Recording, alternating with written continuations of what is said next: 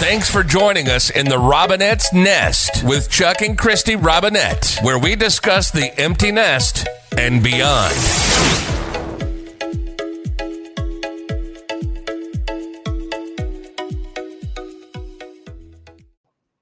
Hi, this is Christy Robinette. And this is Chuck Robinette. And this is the Robinette's Nest. The Nest. We are discussing today about Edgar Allan Poe and spirit guides. Ooh, spooky. So back when I was 13 years old, I had an unlikely spirit guide that appeared to me, the infamous Edgar Allan Poe. Allan Poe. And I wrote about it in a book called Forevermore. Correct.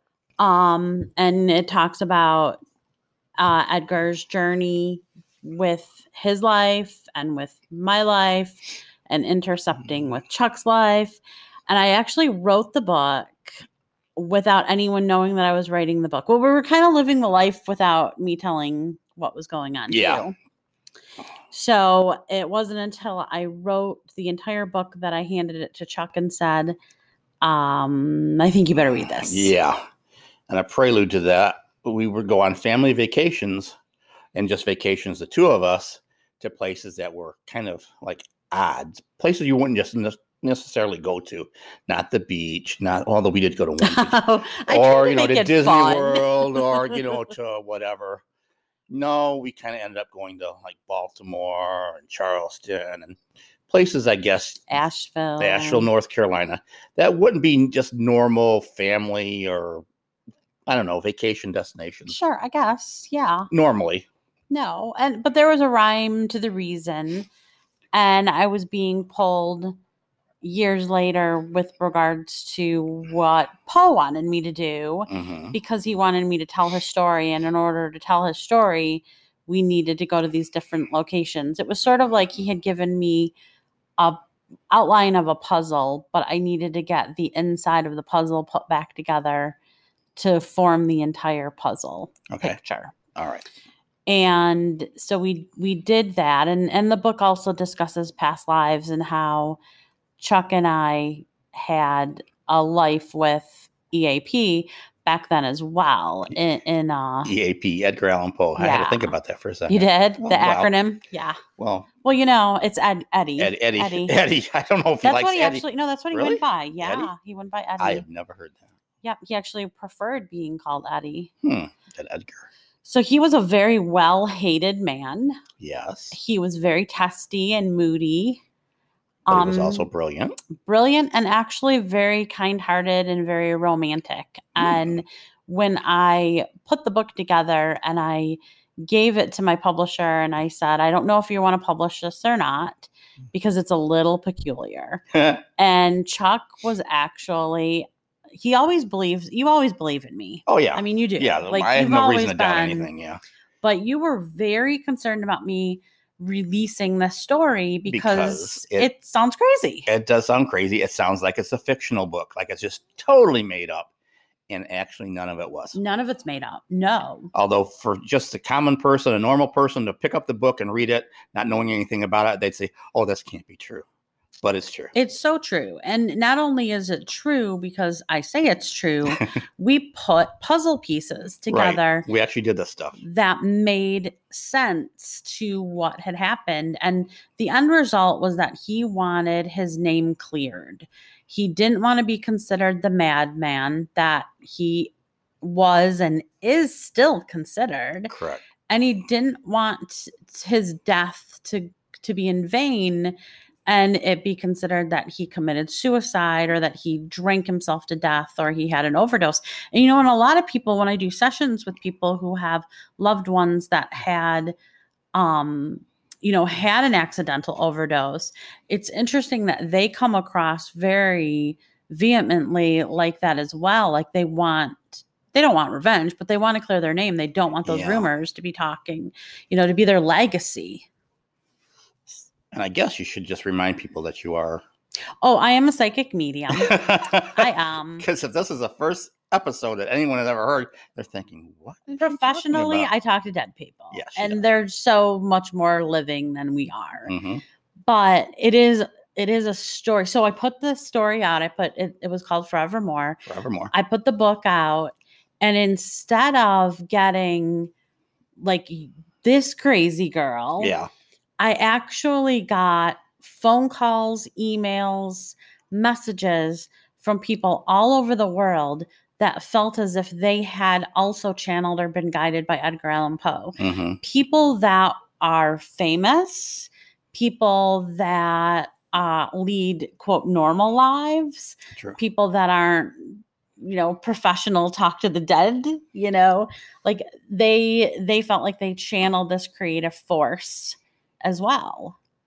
And the weird thing is, I mean, Edgar Allan Poe, I don't think he or anyone fully, maybe everyone listening out there, fully understands how many fans he actually has or how many lives he's impacted. Literally, I don't know. He's huge. Well, he's the person that coined the term short story. Yeah. So he is the one that created the short story. He is also the one that created science fiction. Yep. He's the one that created mysteries. Yeah. And he was an amazing poet, and he could Correct. involve all of that into his work. Writing, yeah. I mean, we're both wearing an Edgar Allan Poe shirt right now. Because his merch is huge. Because today today that we're actually taping this is the date that and I get really upset, like it's a best friend of mine who he kind of is the date that Edgar Allan Poe died, that he succumbed to his murder. Yeah. And yes, you heard that right. Murder. He was murdered. Yeah.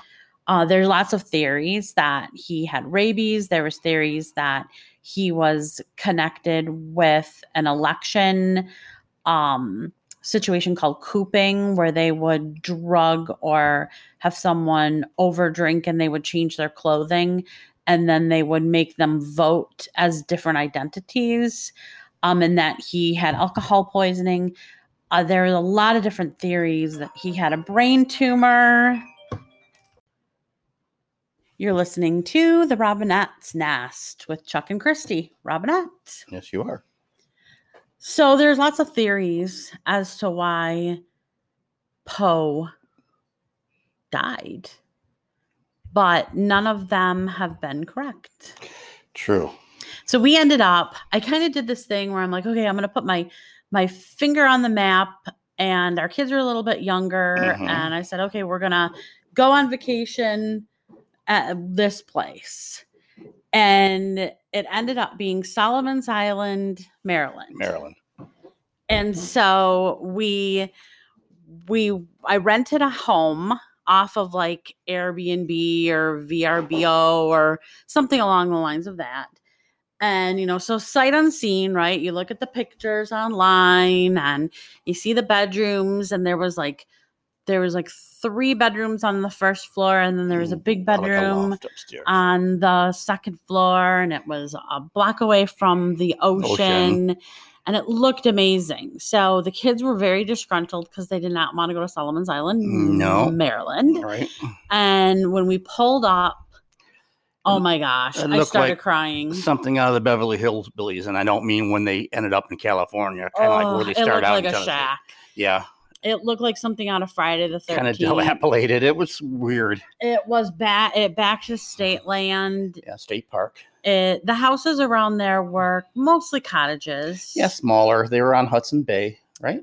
Yeah, it's Hudson Bay, isn't it? Chesapeake Bay. What am I thinking? I don't know. And so I immediately started to try to figure out how much it would cost to stay in a hotel for the week that we were going to be there. And we didn't have the money. We had spent all our money on this. We drove there in a van. We did, with 4 kids, disgruntled that we were going to be there. And we walked in, and it was amazingly beautiful. It was such a nice place. It really, so what we come to find out was a lot of those cottages are left to look a little dilapidated, dingy, so that people won't break into the house, right? Because they're basically rentals. Yeah. So, but it was beautiful, and it ended up when we moved after that, we ended up taking a lot of the decorating tips from that Yeah, house and from we the put house, it right. into our newer house.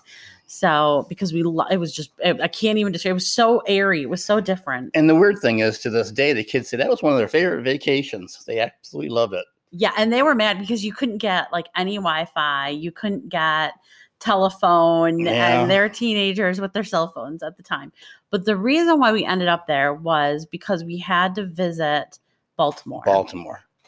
And again, Chuck included Mhm. with the kids was like, Baltimore. Out of all places. Why are we going to Baltimore? Baltimore, Maryland. So I had kind of a list of the things that we had to do. And one of the things we had to do is we had to go to Fells Point, which is where Poe was last seen. And I wanted to see his grave, obviously, and pay respects to him. Which we did. Since how many years, decades, I had a relationship with him. And so we're lost. We're in Baltimore. We are so lost. We look lost. There's 6 of us looking like little ducklings, not sure where we're going. And this guy, he was a professor, and he stopped us and he said, can I help you? Can I show you? Because obviously we looked lost. Yeah. And we were looking for Edgar Allan Poe's grave. And he was so charming. And he's like, let me tell you how to get there. But you need to get in. And get out. And you got to get out. A lot of crime. Apparently, a lot of people hide in the cemeteries and they mug people. And they don't care if it's morning, noon, or night. And his grave is like on the grounds of, what is it, a church or something? It is. He's actually got 2 gravestones. Right. Because he's got the one...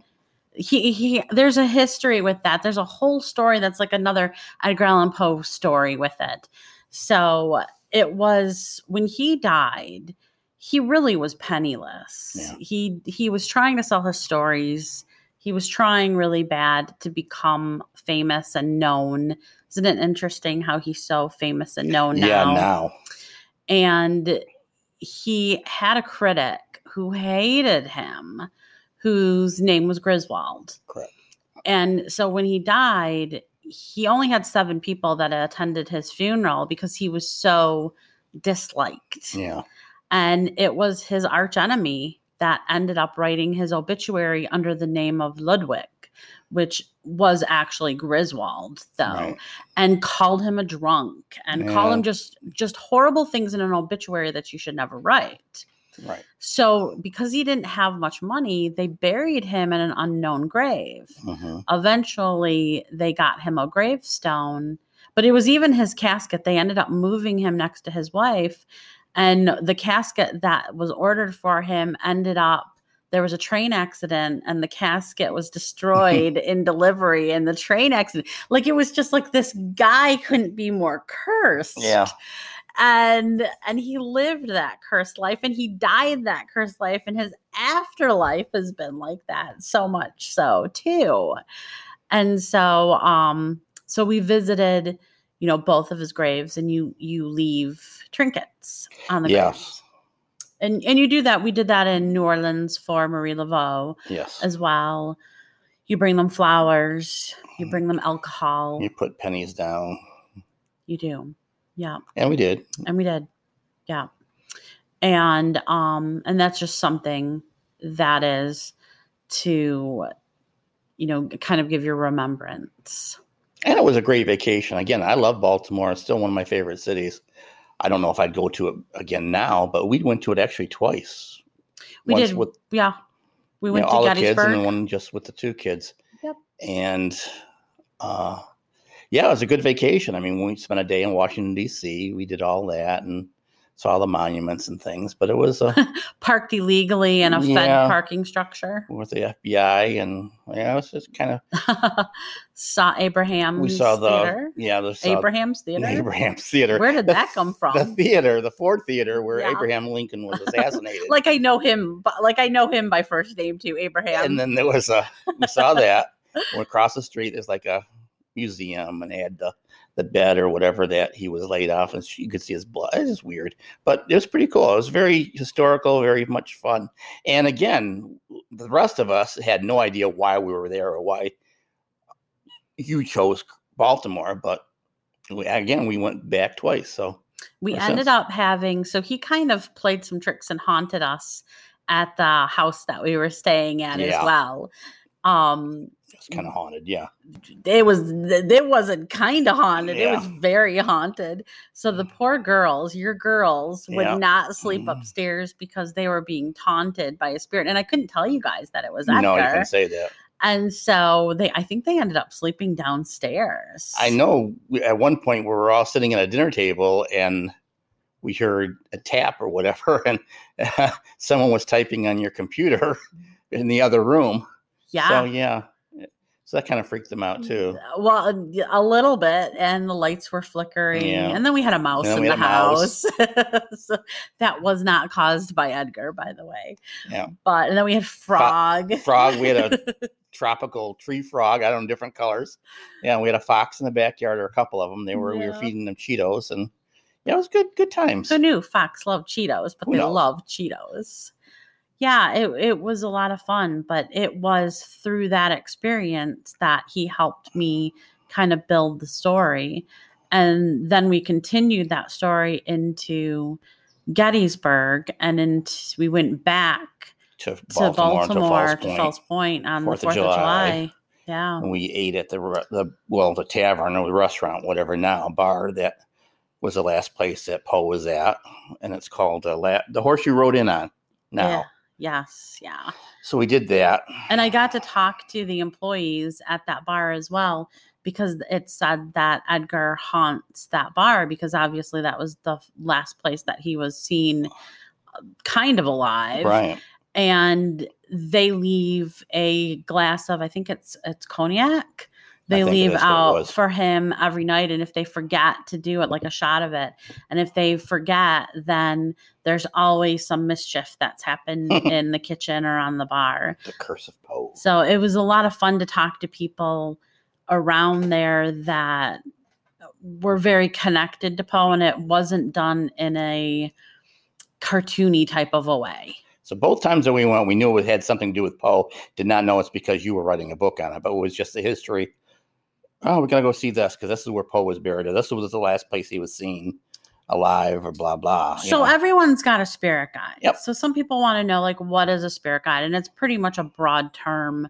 It can be referring to an angel or an ancestor or a benign spirit or an animal totem, or even sometimes people, consider their imaginary friends, their spirit guide. And what we mean when we say spirit guide is that it's somebody outside of ourselves that help us on our life journey. Yeah. And so it doesn't have to be somebody famous. They don't even have to be named. A lot of people want the human name connection to it. But, I've talked to our kids and told them who their spirit guides were, and we've talked to who your spirit guides, and they transfer according to what's going on in our lives too. So if we're sick, we might have somebody else that comes through as a guide, or if we're going through financial difficulties, there's somebody else. And typically it's someone that is a professional, if you will, that understood that situation. So someone who is good with money that wants to help you with money, or somebody who had that same ailment that's going to help you through that ailment. So a lot of people want to know, well, how do I find out who my spirit guide is, right? Yes. And I wish I had like a magic wand, like you just like click this button and this name comes up and that's your guide. Like ring this bell and then you'll know. You've got to go to your friendly neighborhood psychic to find out who. Well, no, not necessarily that either. Because that's my least favorite question from someone who's my guide. Because I saw too many Sylvia Browns with. Native American. It's going to be an Indian. The name is Stomping Moose. Pocahontas. Whatever. So the best way to get in touch with your spirit guide is for you yourself to get in touch with your spirit guide, because you're the one that has that personalized connection too. So to meditate, most people roll their eyes because they don't like it. They don't want to. That would be me. It's like, you're like, I'm so excited because I want that t-shirt to run that marathon, but I don't want to work to get to that marathon running, but just give me the t-shirt. Give me a t-shirt. Just give me the t-shirt. Why not? Well, no, you've got to work at it to earn that t-shirt to run that marathon. So meditation, you can honestly just relax and envision yourself in your happy space, whether it's the beach or a forest or next to a stream or an old house that you loved or whatever. It can be whatever makes you happy, whatever kind of brings your vibration higher. And then you just simply have a conversation with your guide and you say, who are you? What is your name? You simply kind of have that interaction as if you're meeting somebody for the first time, even though they've been with you maybe since birth. And the first thing that you get in your mind, you've got to trust. So that is going to be the name. That is going to be who they are. That is going to be your info. It's, I just gave you $200 worth of information right there. Right there. Send your checks too. If you're not a visual person or an auditory person and you can't really meditate and you really don't want to work out to get to that t-shirt. That would be me. Then you can do what's called automatic writing and you can journal. And you can actually do what's called free writing. And you can write on the top of the page, who are you? What's your name? What do you want me to know? And it can pop up in your head, or you might just start writing something and not even recognize. I'm just going to ask you and you can just tell me. Oh my gosh, that's cheating. I know. But that's like you've got the hamburger sitting on the counter and you can make the hamburger in the frying pan, but you're going to go through McDonald's anyway. I'm going through the drive-thru, damn it. The other way is you can dream of your spirit guide. And before you settle down to sleep, set your intention that you want to meet your guide. And it might take a few nights before you end up getting the information. Make sure you have a notepad next to you or your phone so you can scribble the information that you get. A lot of times we've met our guides in our dreams and we don't even know it. And it's those strange people that we see in our dreams that we don't know who they are. And we wake up and we go, there was a crowd of people and I don't even know who that was. Pay attention to the signs. So Poe sends me feathers. So I get feathers with Poe. So that is sometimes the way that they'll show that they're around you. Our loved ones on the other side do the same thing. Well, my spirit guide's a French Canadian. So is he going to leave empty beer bottles for me or? If you want him to, but I'd prefer that not to be the case. 10 cents in Michigan. We've got cans and cans and cans in the garage of pop that we need to take back. I don't need any more returnables. Okay. Look, I'd rather coins. I keep saying maybe there's a coin shortage because heaven's stolen all the coins. It could be. I find a lot of coins too. Yeah. The other way that you can devise a name or information is through tarot cards or runes or oracle. I don't really love that way, but you can do that. Consult a psychic. Can consult a like psychic. Like I said, that's what I'm going to do. But I don't love, to do that. You can also just keep speaking to them and you'll hear, the messages. They're outside of yourself. They're not your higher self, but they will give you information. Kind of a forewarning. This is like the Halloween forewarning. Uh-oh. Before you interact with any spirit guides or anybody from the other side, you want to make sure that you have the best intentions and you want to open it up so that you don't connect to a negative or a mischief maker, trickster. And so you want to state something like, I request this for my highest good. I request only the higher energies to talk to me before you use any spirit-seeking methods. Because you only want the loving and well-intentioned guides to come through. And that's why we don't play with Ouija boards, boys and girls.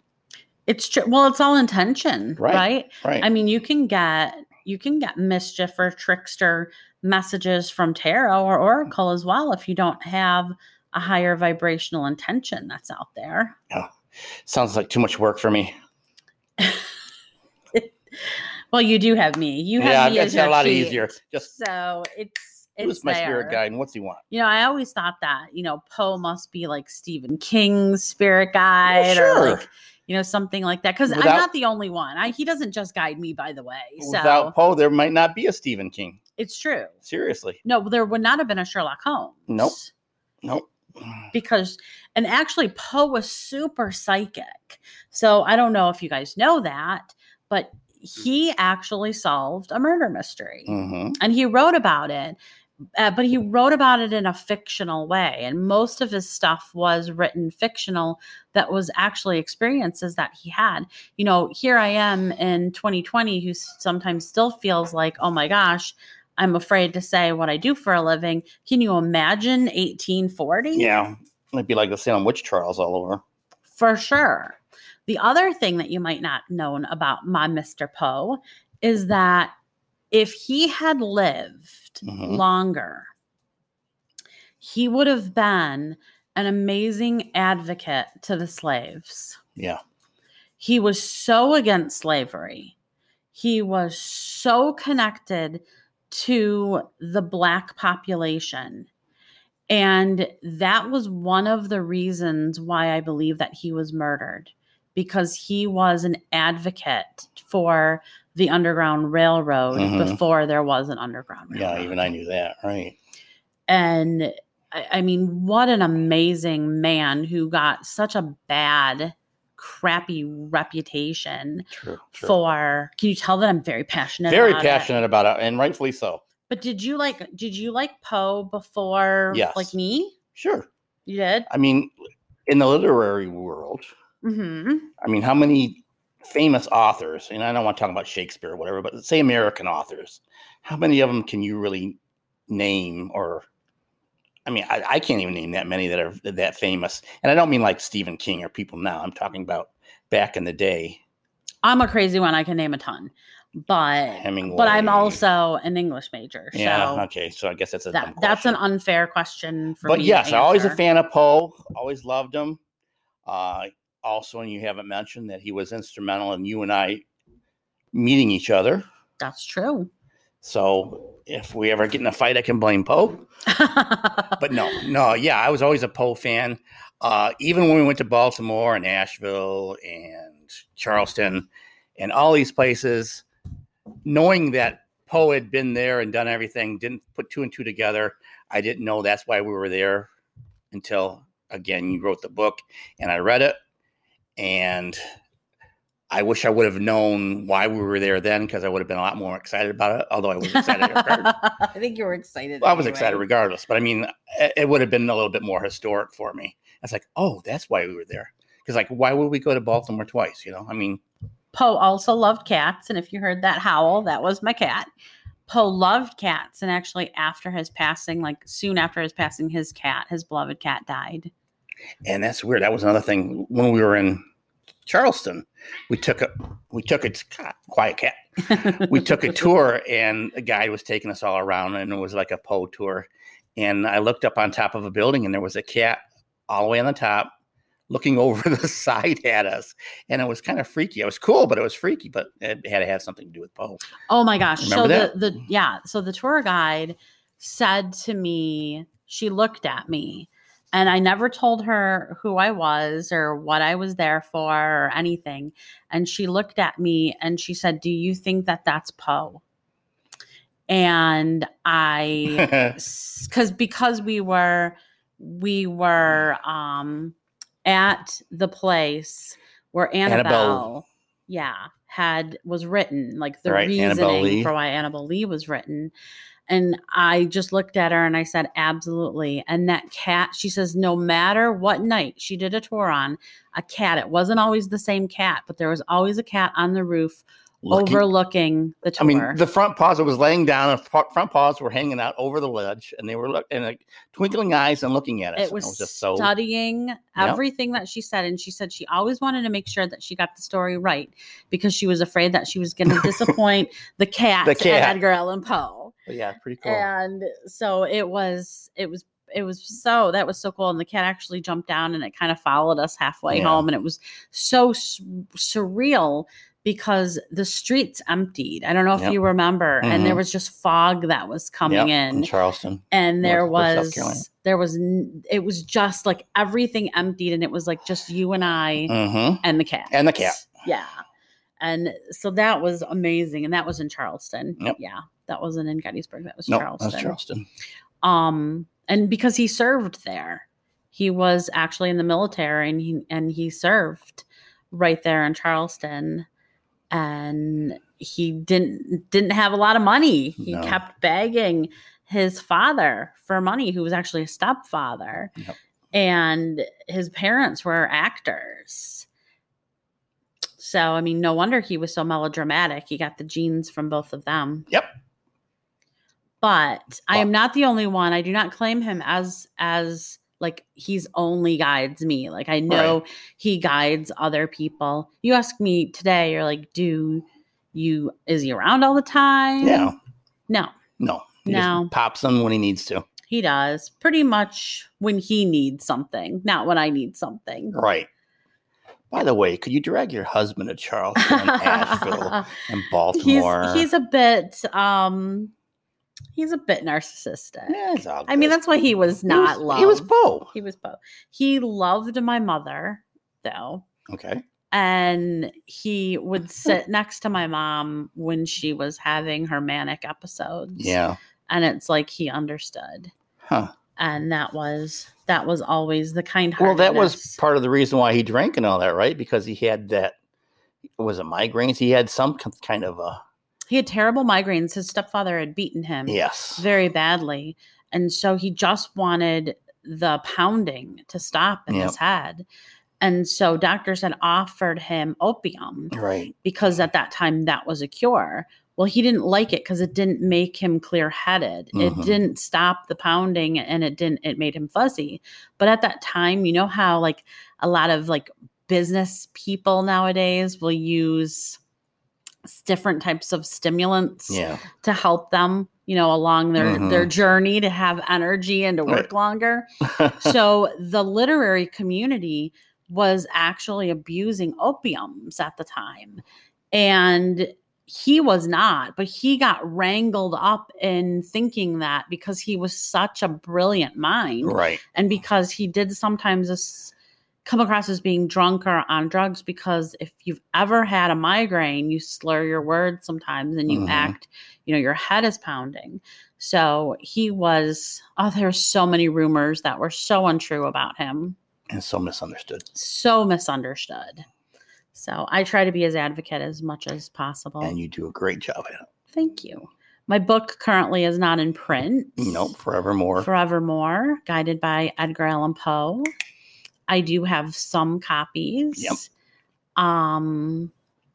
And Poe wants more to happen with his story. So and we will leave it at that. We will just say that it's not over. It's not over till it's over. It's not over. So rest in peace, Mr. Edgar Allan Poe.